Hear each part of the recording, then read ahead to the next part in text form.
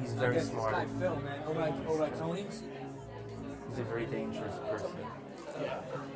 I don't trust him. I had to step away We from thought him. Patty was stealing from the store, you know. Really, it's kind of frightening. So he bought a whole arsenal, man. But He had he's a pistol, brilliant.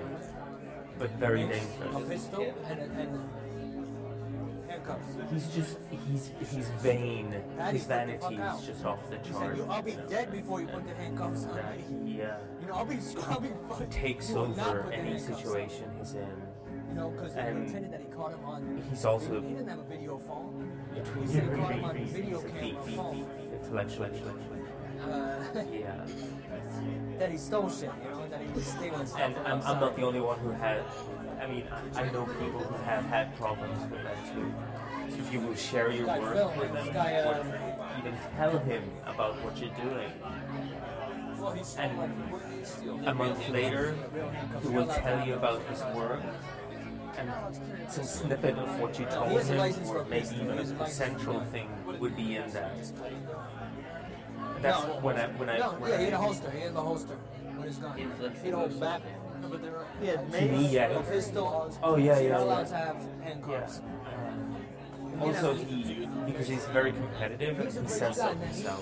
He's like insanely nuts. competitive. He's a little nuts. He'll He's kind of free do time, anything you know, to he, like, only because he's drive you sympathetic. down He and doesn't get make you much feel money bad from about it, but he yourself. writes He out does that. prescriptions. Yes. No, the last time we hung out, actually, and after that, I decided. But he's paranoid. He's a paranoid. Yeah, he's a paranoid. I helped this guy out at a record shop on Fifth Avenue. You know, Fifth Avenue, 9th Street. Fairly fixation with property and He attracts the ownership downtrodden. of over there. ideas. You know what it It's is. just. But lately, that was a big thing. It's actually the opposite. It's trying to think in terms of a dialogue, and he turns It's fine. everything You know, everybody's friends ready. into a monologue where he But it's like has already encompassed everything there is to say, including what you already said. You know, it's kind of insane. But he's widely talented Do you too. think it's mean-spirited, or it's just he's unaware? No, I think I don't blame him. I think it's mean-spirited. I mean, also because he's he's super talented, but he's very lonely. Yeah. And part of it is because he alienates everyone in this way.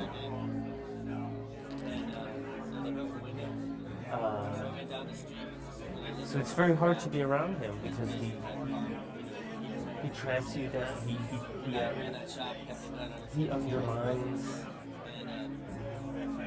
everything you say and do and think constantly, and that sort of hijacks whatever ideas. They're playing chess, man. They're playing chess. Good. You pay him to protect you, to protect your car, to take care of your car, and then you gotta pay him for your car parts that they steal off you. That's the thing. Is that what it is? You gotta go back to Vegas. You gotta go What's back. annoying about the whole situation is that I feel that I'm put in the place of someone who cares about. I feel petty, you know, withholding or, You don't exist. and it's not really the way I think that I interact with people. And all of a sudden, I find myself in that spot where I have to, you know, defend what's mine, quote. So